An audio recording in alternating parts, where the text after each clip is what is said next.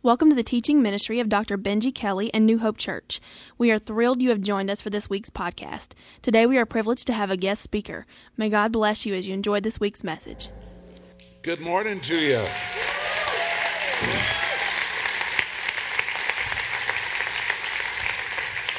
I gotta say, I love coming to a church where you can smile and you can lose weight and worship. I love that. I can't do that. There's a lot we can't do, I guess. We try and try, but we practice, don't we? We practice becoming like Jesus. That's what we've been talking about this weekend, becoming like Jesus by living in rhythm, because we've been living out of sync. We hadn't been doing too good, and we're burning the candle at both ends. We've been talking about being too busy, being too overly committed, living our lives on empty, and calling the empty life the abundant life, or calling the busy life the abundant life. And we've been talking about it this weekend and talking about how crazy that is, because Jesus is for us to live before we die. I love the fact that he wants us to live, that he's pro-life, meaning bigger than being anti-abortion. He wants us to really live, and to really live before we really die. And for some of us, that means we need to come back and practice not just lifting our leg over our head, but living in a healthy, sustainable rhythm for the long haul in life, and not just burning out and burning up and then calling that I did my best as a Christian. Well, we've had a good weekend, and this morning I want to bring to conclusion, based on much of this book, The Jesus Life, 8 ways to help you really live into the abundant life. And I want to pray for us, because we're about ready to open up that good book, that feast that we need. It's been a long week for some of us. We're starting school, most of us, and we need to come to a place in our life where now we can really be fed. We've been stimulated, we've bopped our head, we've moved our body, but now we really need to come to a place where this book could become feast for us. Let's pray. Oh Lord Jesus Christ, how we need truth to set us free. Help us now in the next few moments to come into your word, and may your word catch us. Bring us from the darkness of our life into the light of the life. Bring it from the plethora of ways to live our life to the one way of how to live our life. I ask this in the name of the one who is the way, the truth, and the life, Jesus, our Lord, our Savior. Amen. Jesus said, very simply, I am the way, the truth, and the life. Now, most of us come to church because we need truth. We're living in a world where it's hard to decide who's really telling the truth. Is it the Republicans? Is it the Democrats? We need the truth. We come to church because we know that churches like this believe the Bible and want the truth of the Bible.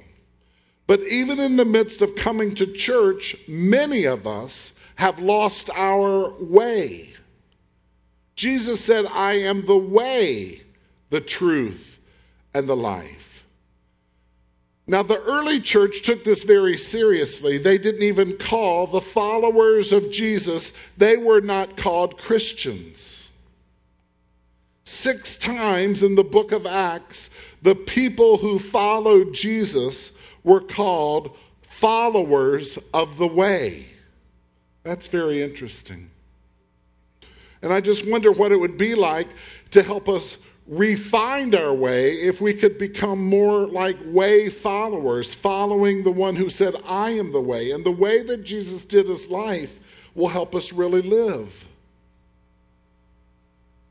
If you've been coming to church, if you know Jesus, if you've been following him, if you've been baptized out in your beautiful baptistry, your sins have been forgiven. But you still may not know how to really live because you're trying to do too much. We're not being Sabbath keepers, that rhythm of every week where we're supposed to stop. Sabbath means to cease one day a week, to get in sync, get family, have long lingering times where we could just be together and rest to engage in the next week. No, we just unplugged and stripped all the gears. We're living our life in fifth gear because we've stripped third and fourth. We're obligated every night of the week. We're overcommitted. We're overachieving. And we can't live in this breathless type of state. Well, Jesus knew that. He was a Sabbath keeper. He ceased one day a week. How are you doing on your ceasing? We need to cease. The rhythm of life is 6-1. 6-1. 6-1. Not 9, let's go have lunch. Not 12 days of hard, strenuous, emotional, depleting, physical, emotional, spiritual outputting, and then say, I'll have a 2-hour break. No, the body was designed to live in rhythm, this rhythm we've been talking about. Jesus said these words, are you tired? Are you worn out? Are you burned out on religion? Come to me. I'll teach you how to recover your life.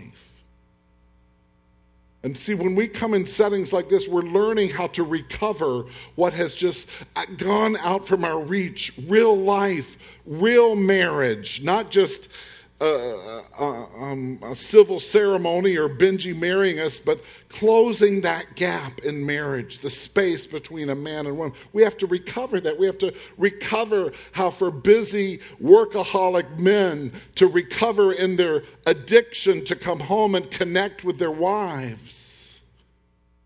There's a lot we have to recover. And so he says, walk with me, work with me, watch how I do life. Love that.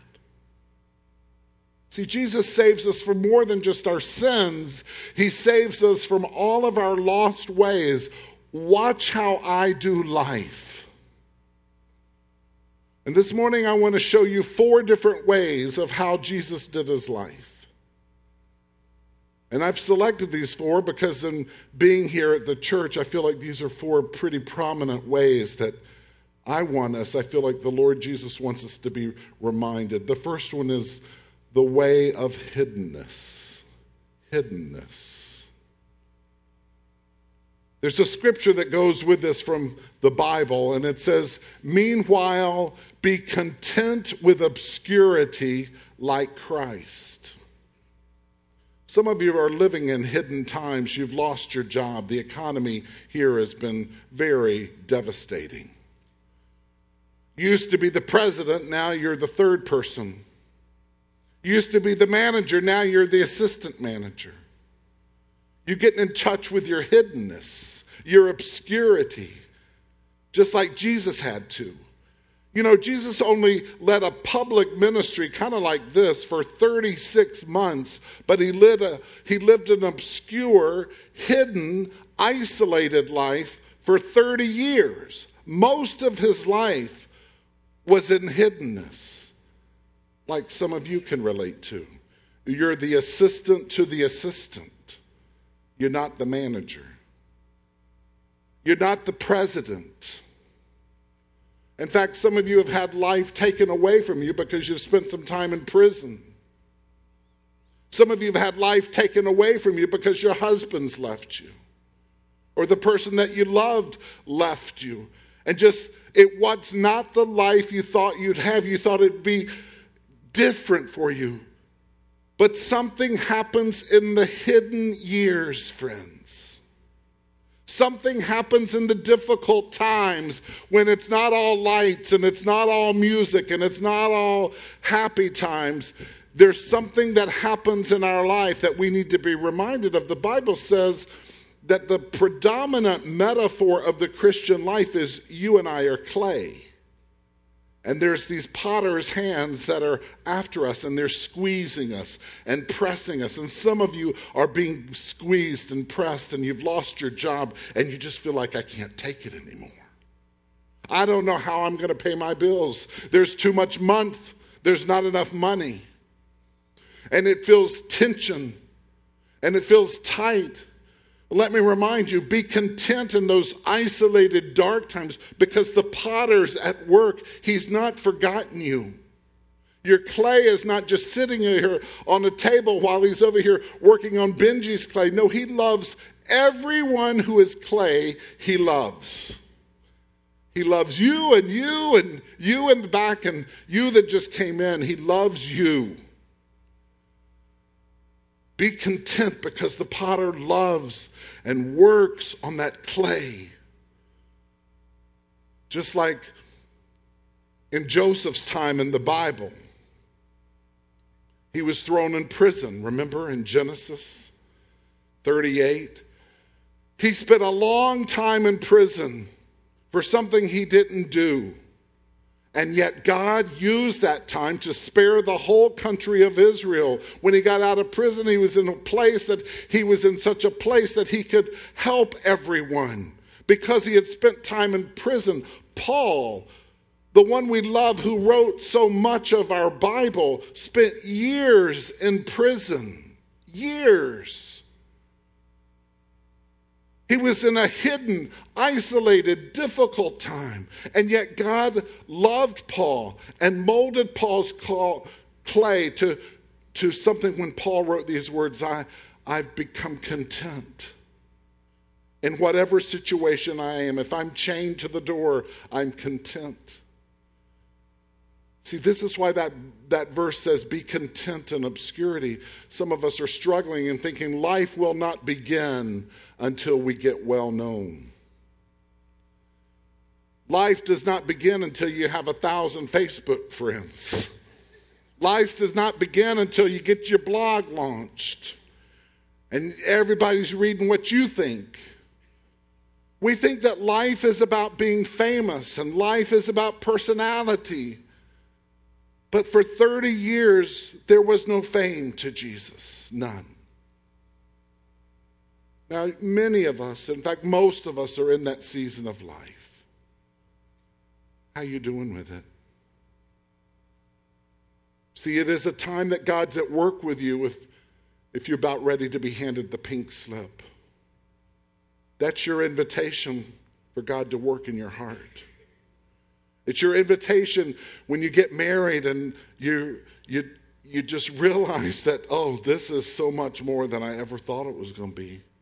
For two to become one. Isn't that weird? The easiest way for us to become one is physically and sexually. To become emotionally one, it's just work.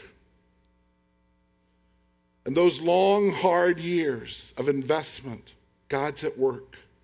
And I want to assure you that He's not forsaken you. Because God's at work when you are in the hidden, difficult, isolated, challenging times of your life. That's when God's really at work, preparing you, working on you, pinching off this part of your clay, tearing off this rough spot, unblemishing this pot so it'd just be beautiful and radiant. I want you to learn to rest in God's hands like Jesus did. He just didn't struggle and say when he was 18 years old, oh God, release me, I want a great ministry. No, he stayed 18 and then 22 and then 27 and then 29. Not till he was 30 did he come on the scene in a public way. And so your time of waiting might just be a little bit longer. Your time of waiting as a church might just be a little bit longer. I know you've worked hard to get to where you have been. But there are seasons in the life of the church. There's seasons in the pastor's life. Benji needed a breather. He needed a time. You just can't not go 90 miles an hour. God didn't design the church or the pastor or the body of Christ to go 90 miles an hour. Sometimes we just need a season. We're just going to breathe. Feels good. The second way I want to talk to you about is something that I think will really impact all of us. And it's this: the way of the table.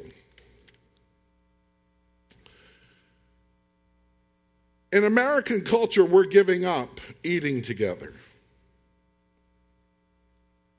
But when you consider the life of Jesus and how Jesus lived his life, he did most of his teaching with people sitting around the table. Come. And food just became, it just became the thing that brought people together. Now, living in Colorado, sometimes we dream of Bojangles. And I mean, it is a good dream.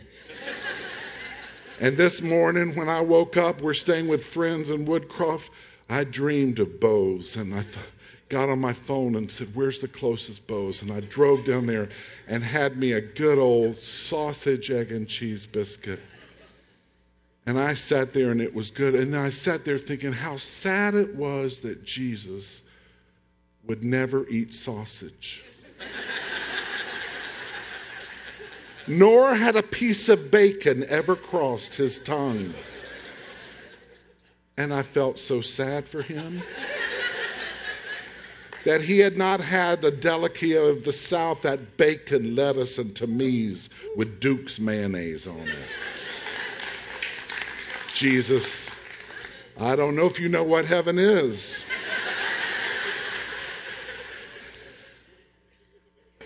But when we come to the way of the table and we realize that Jesus had most of his teaching around the table, Americans have given it up because we're the fast food nation.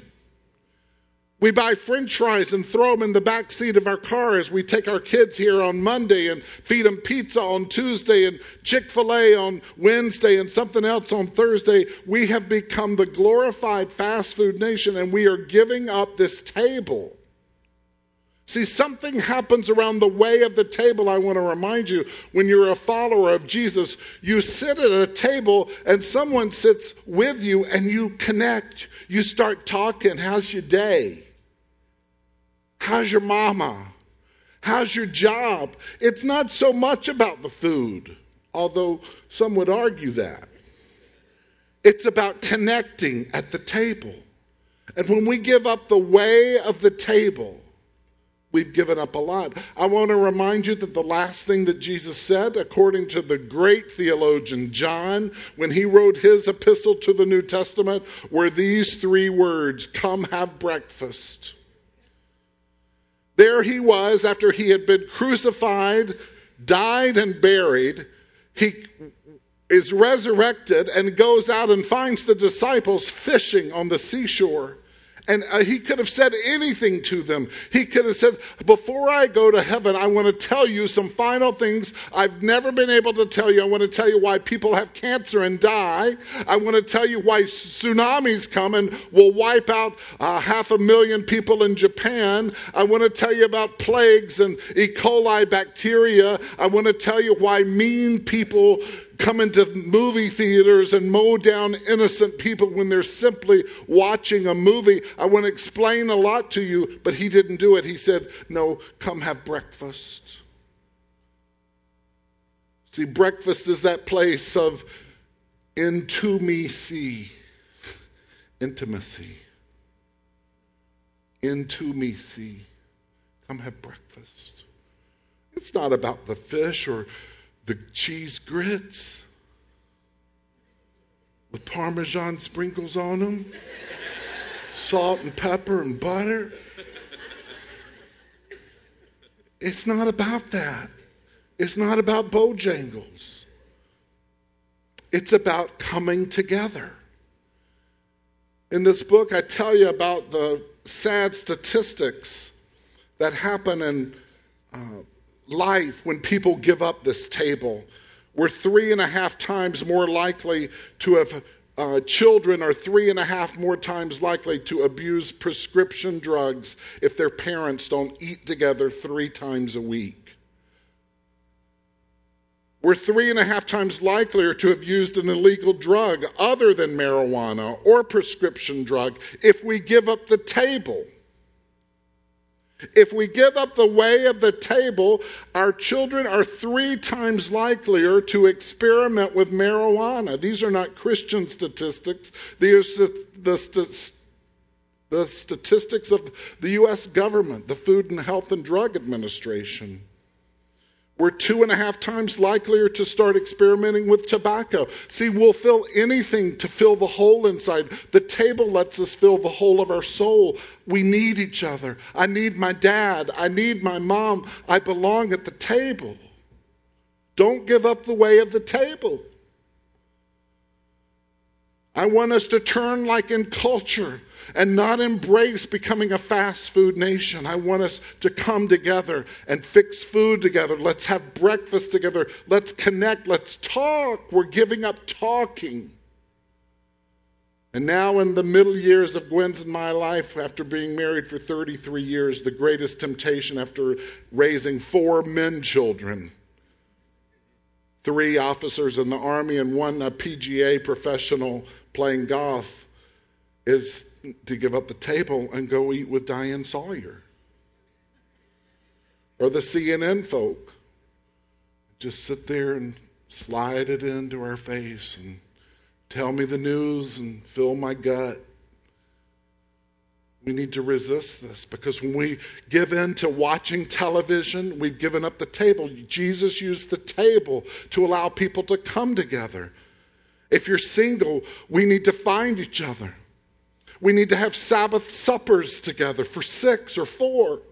It's one of the greatest things this church can do, is to bring people together and let them turn. It's never about the food. It's about connecting. We connect at the table. Don't give the sacred table up. And isn't that what Jesus said in his sacred table, in the Eucharist, the way Benji prayed in the service? And I appreciated that, Benji. We're not supposed to give up the Eucharist table, but do it more and more. He said, do this in remembrance of me. Eat and feast, because we find each other at the table. My church in Colorado, sometimes we come forward and our pastor encourages us just to come forward like beggars. We just hold our hands out, and I don't know how you do it. Sometimes we pass it, and it doesn't matter. But sometimes when that bread, that simple piece of bread is put into my hands, it's a feast, and I see somebody else needing that bread. Don't you need the bread? Don't you need the cup? Don't you need the cup of Jesus? Come to the table. Come to the table. Come to the table. It's the way of the table. Put your face like flint against the culture. Don't give up the way of the table. When I ask you for lunch, I'm not asking you to go get some protein and amino acids and carbohydrates and all that blood thinning stuff. I don't know what all that is. I'm saying, let's have time. How's your world? You know what I do with my best friend? He meets me halfway from Denver. I live in Colorado Springs, and we sit at a restaurant, and it's never about the food. It's just some ugly, raunchy place by the side of the road that we meet, and we ask ourselves 2 questions. What is the beautiful and what is the brutal that has happened in your life this week? And I like that for you. What is the brutal and what is the beautiful that has happened in your life this week? And mothers, you use that, and that's for free, to get your kid to talk. Tell me what's been brutal. Tell me what's been beautiful. That's an old, 1,500-year-old spiritual discipline this old man named Ignatius came up with, just to get people to talk. Tell me about the beautiful. Tell me about in your week where you've been comforted by God. And then tell me in your week about the brutal. Who's hurt you? Who said this?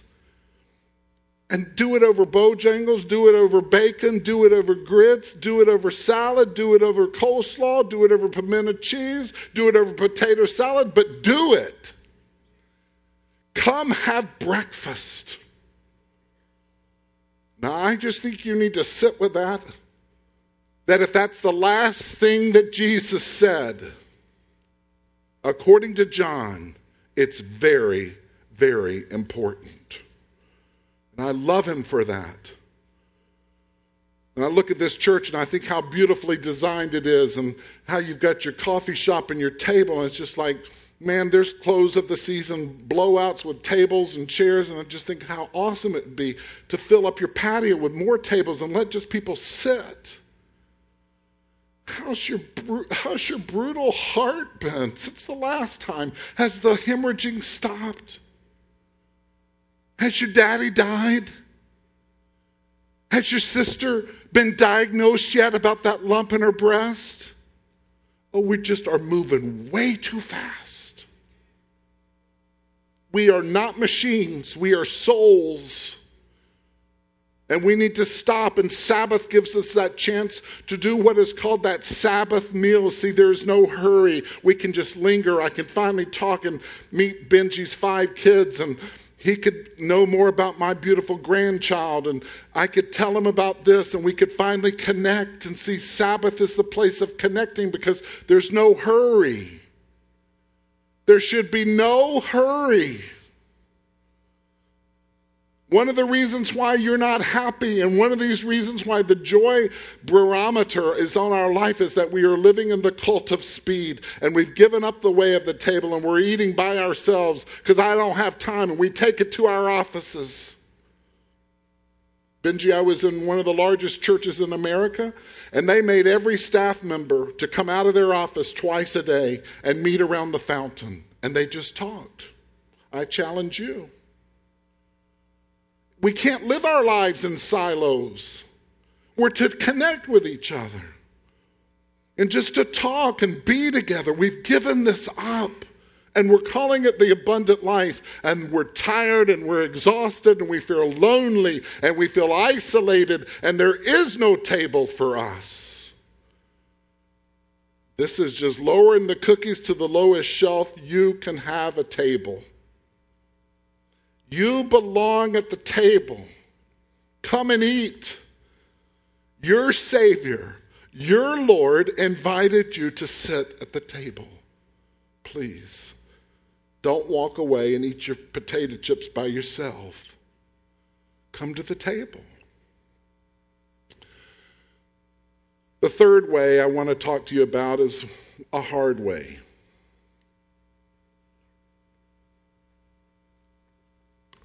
And it's the way of family. You didn't choose your family. If I'd have chosen my family, I'd be Hispanic. I love Hispanic people. Are there some here today? Because you're hugging. There's salsa everywhere. Everybody's eating guacamole dip. And it's just like we're all together in the family. And I just think, why could I not have been born into a Hispanic mother, my mother named Rosaida, or something like that? I didn't get the family I wanted, and you may not have either. I was placed in a family with a father who never told me 3 words. I never heard, "I love you, Steve."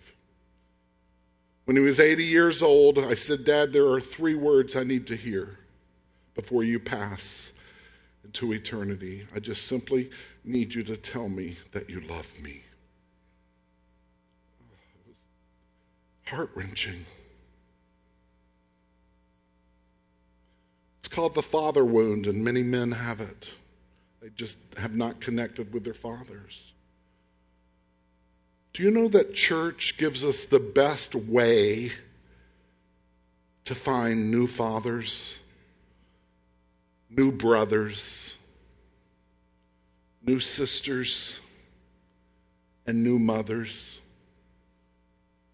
This verse of Scripture says, "Whoever does God's will is my brother and my sister." Wow. Say that with me.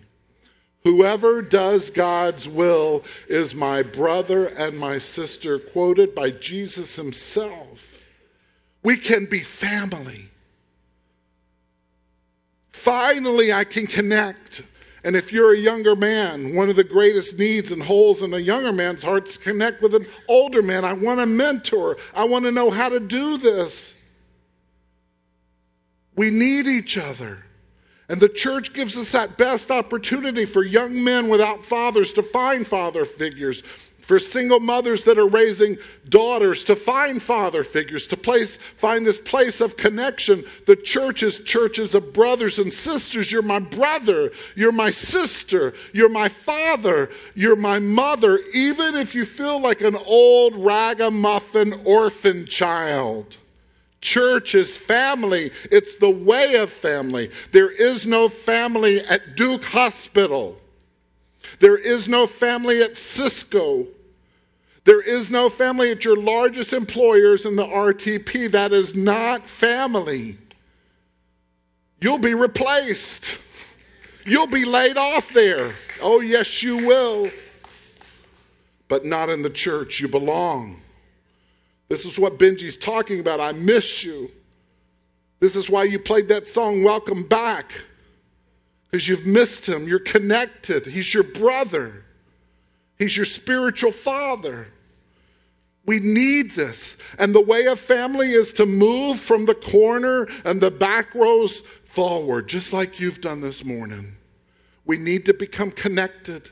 We need to be family. We need to be brother and sister. And Jesus says, whoever does the will of my Father, you're my sister, you're my brother, you're my father, you're my mother. And in small groups, your life groups, this is where you come and you get to live it out. You get to love and be loved. You get to touch and be touched. You get to serve and you get to serve them. This is the way it becomes reciprocal in a healthy family. For some of us that were raised in dysfunctional families, where something was really wrong or you were inappropriately touched sexually, you were molested, you were abused, church becomes this healing place. Oh, heal me of my soul. Oh, heal me of my hemorrhage. Church becomes the place where we tell our story. It's all we've got. Tell me your story. I'll tell you mine. You bring the water, I'll bring the wine. You tell me your place of brokenness, I'll tell you mine. You touch me where I'm hurting, I'll touch you where you're hurting. Oh, we're connected. Oh. Only here. Only here. I work with thousands of leaders in the corporate world and thousands of leaders in ministry. And the church is the only place I know where we can find each other. And this wonderful word, love and be loved. Celebrate and be celebrated. Touch and be touched. Don't give up the way of the family. Resist the culture. Be committed more. Benji's calling you after this respite that he's had. He's going to call you, I know, to a new level of commitment. And that's a new call. Let's really be tied. Blessed be the tie that binds. Some of you are old recovering Baptists like me, and you know that. It says, blessed be the tie that binds our hearts in Christian love. The fellowship here is like the fellowship up there with those our mothers and our fathers that have gone on before. We can have it. We can replicate it. Come on. Don't give up the way of family. Don't give up the way of the table. Don't give up the way of hiddenness. And finally, don't give up this way. The way of doing good. It's very simple. A few weeks ago, Stephen Covey, who wrote The 7 Habits of Highly Effective People, died. And his movement and his book changed the landscape of not only corporate America, but church America, even though he was Mormon. Because he said the most important thing any person, organization, company, or church can do is to establish a mission statement. Why are you alive? Why do you exist? Your mission statement at New Hope Church is on one of your slides that when you walk in, it says New Hope Church exists to. I don't know if you caught it, but they're trying to say this is our purpose. But here's the mission statement for Jesus. Jesus went around doing good. Say that with me. Jesus went around doing good. Now, this is where the cookies get lowered to the lowest shelf. It's not that hard to be a follower of Jesus. You simply need to be doing good. Fathers, you need to be doing good to your children. You need to hug them and love them and look in their eyes and tell them that you love them.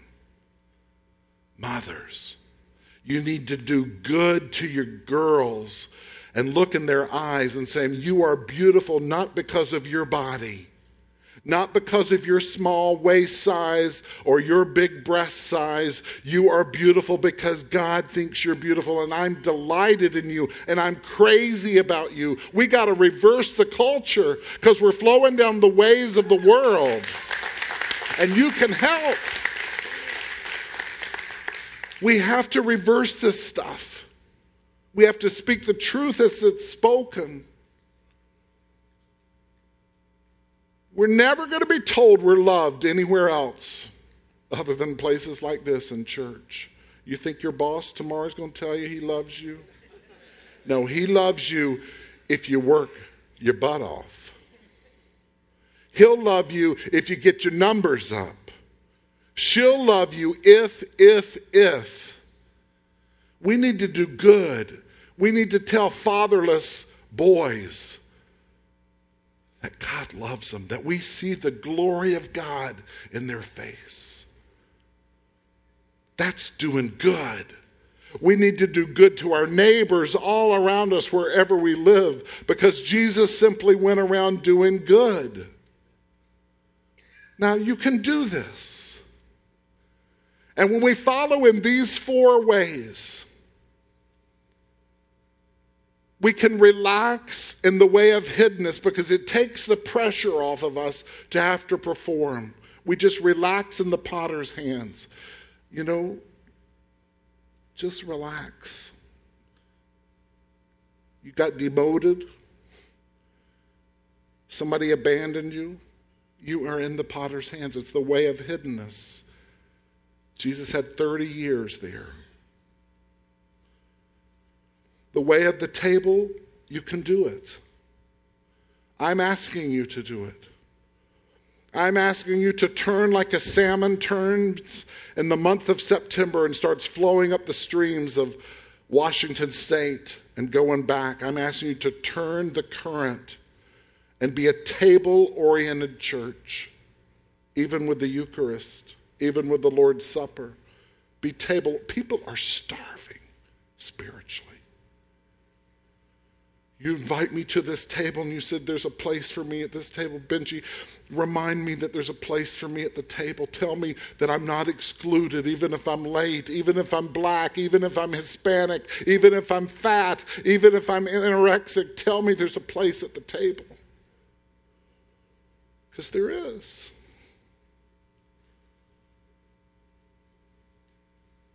I love it that one day the greatest image that we have of heaven is this banquet. And one day you and I, and it could be tonight. That's the crazy thing. A couple weeks ago, a young man was hit by a car walking across Highway 54 after having worked all day at Harris Teeter. He's fighting for his life at Duke Hospital right at this moment. And it could be tonight that Jesus says, Andy, come and sit at my table. I've prepared a place for you. You belong.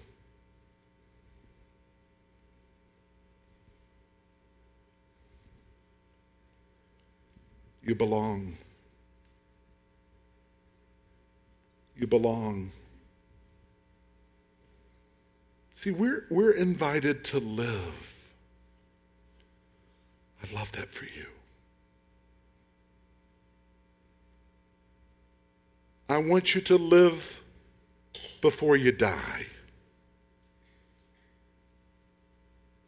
And I want you to have a life that is not just a life of surviving. That's not the life he came to promise. He said, I came to give you a satisfying life. John 10:10. I want you to really live.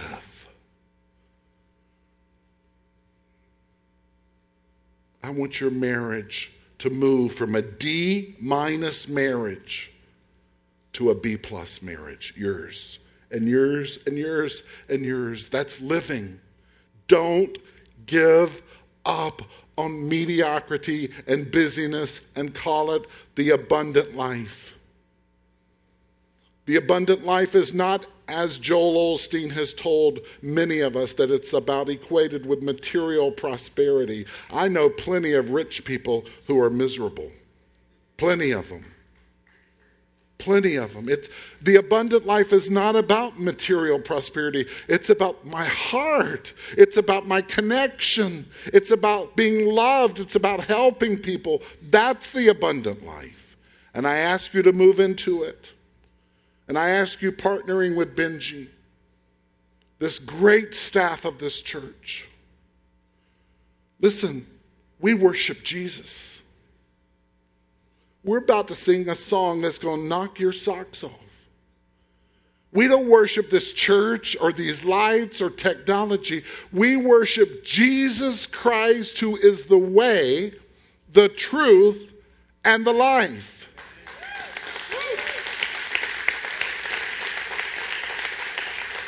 And he has invited you to live before you die.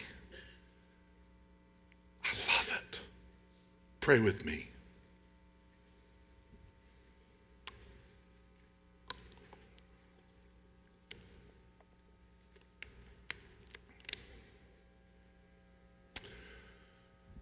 Lord Jesus Christ, you are the way. You are the truth. You are the life. I want you to stand with me. Just stand. You're standing in the presence of the one who is the life, not lie. You're standing in the one who is the way, not a dead end. You're standing in the presence of the one that said, I want you to live before you really die. You've just been surviving. I want you now to culture and foster and cultivate real life. I want you to eat together and connect together. I want you to be family. I want you to move out and just simply do good as I did good. You're standing in the presence of the revealed Jesus Christ. May this revelation be revealing to you as we worship him. In Jesus' name. Thank you so much for joining us today. If you would like to learn more about the ministries of New Hope Church, please stop by one of our 6 campuses anytime or visit us online at www.newhopenc.org. If you would like to financially support the movement of New Hope, you can do so by clicking on the e-giving link at the bottom of our homepage. We hope you will join us next week. God bless, and thank you for being part of our church family.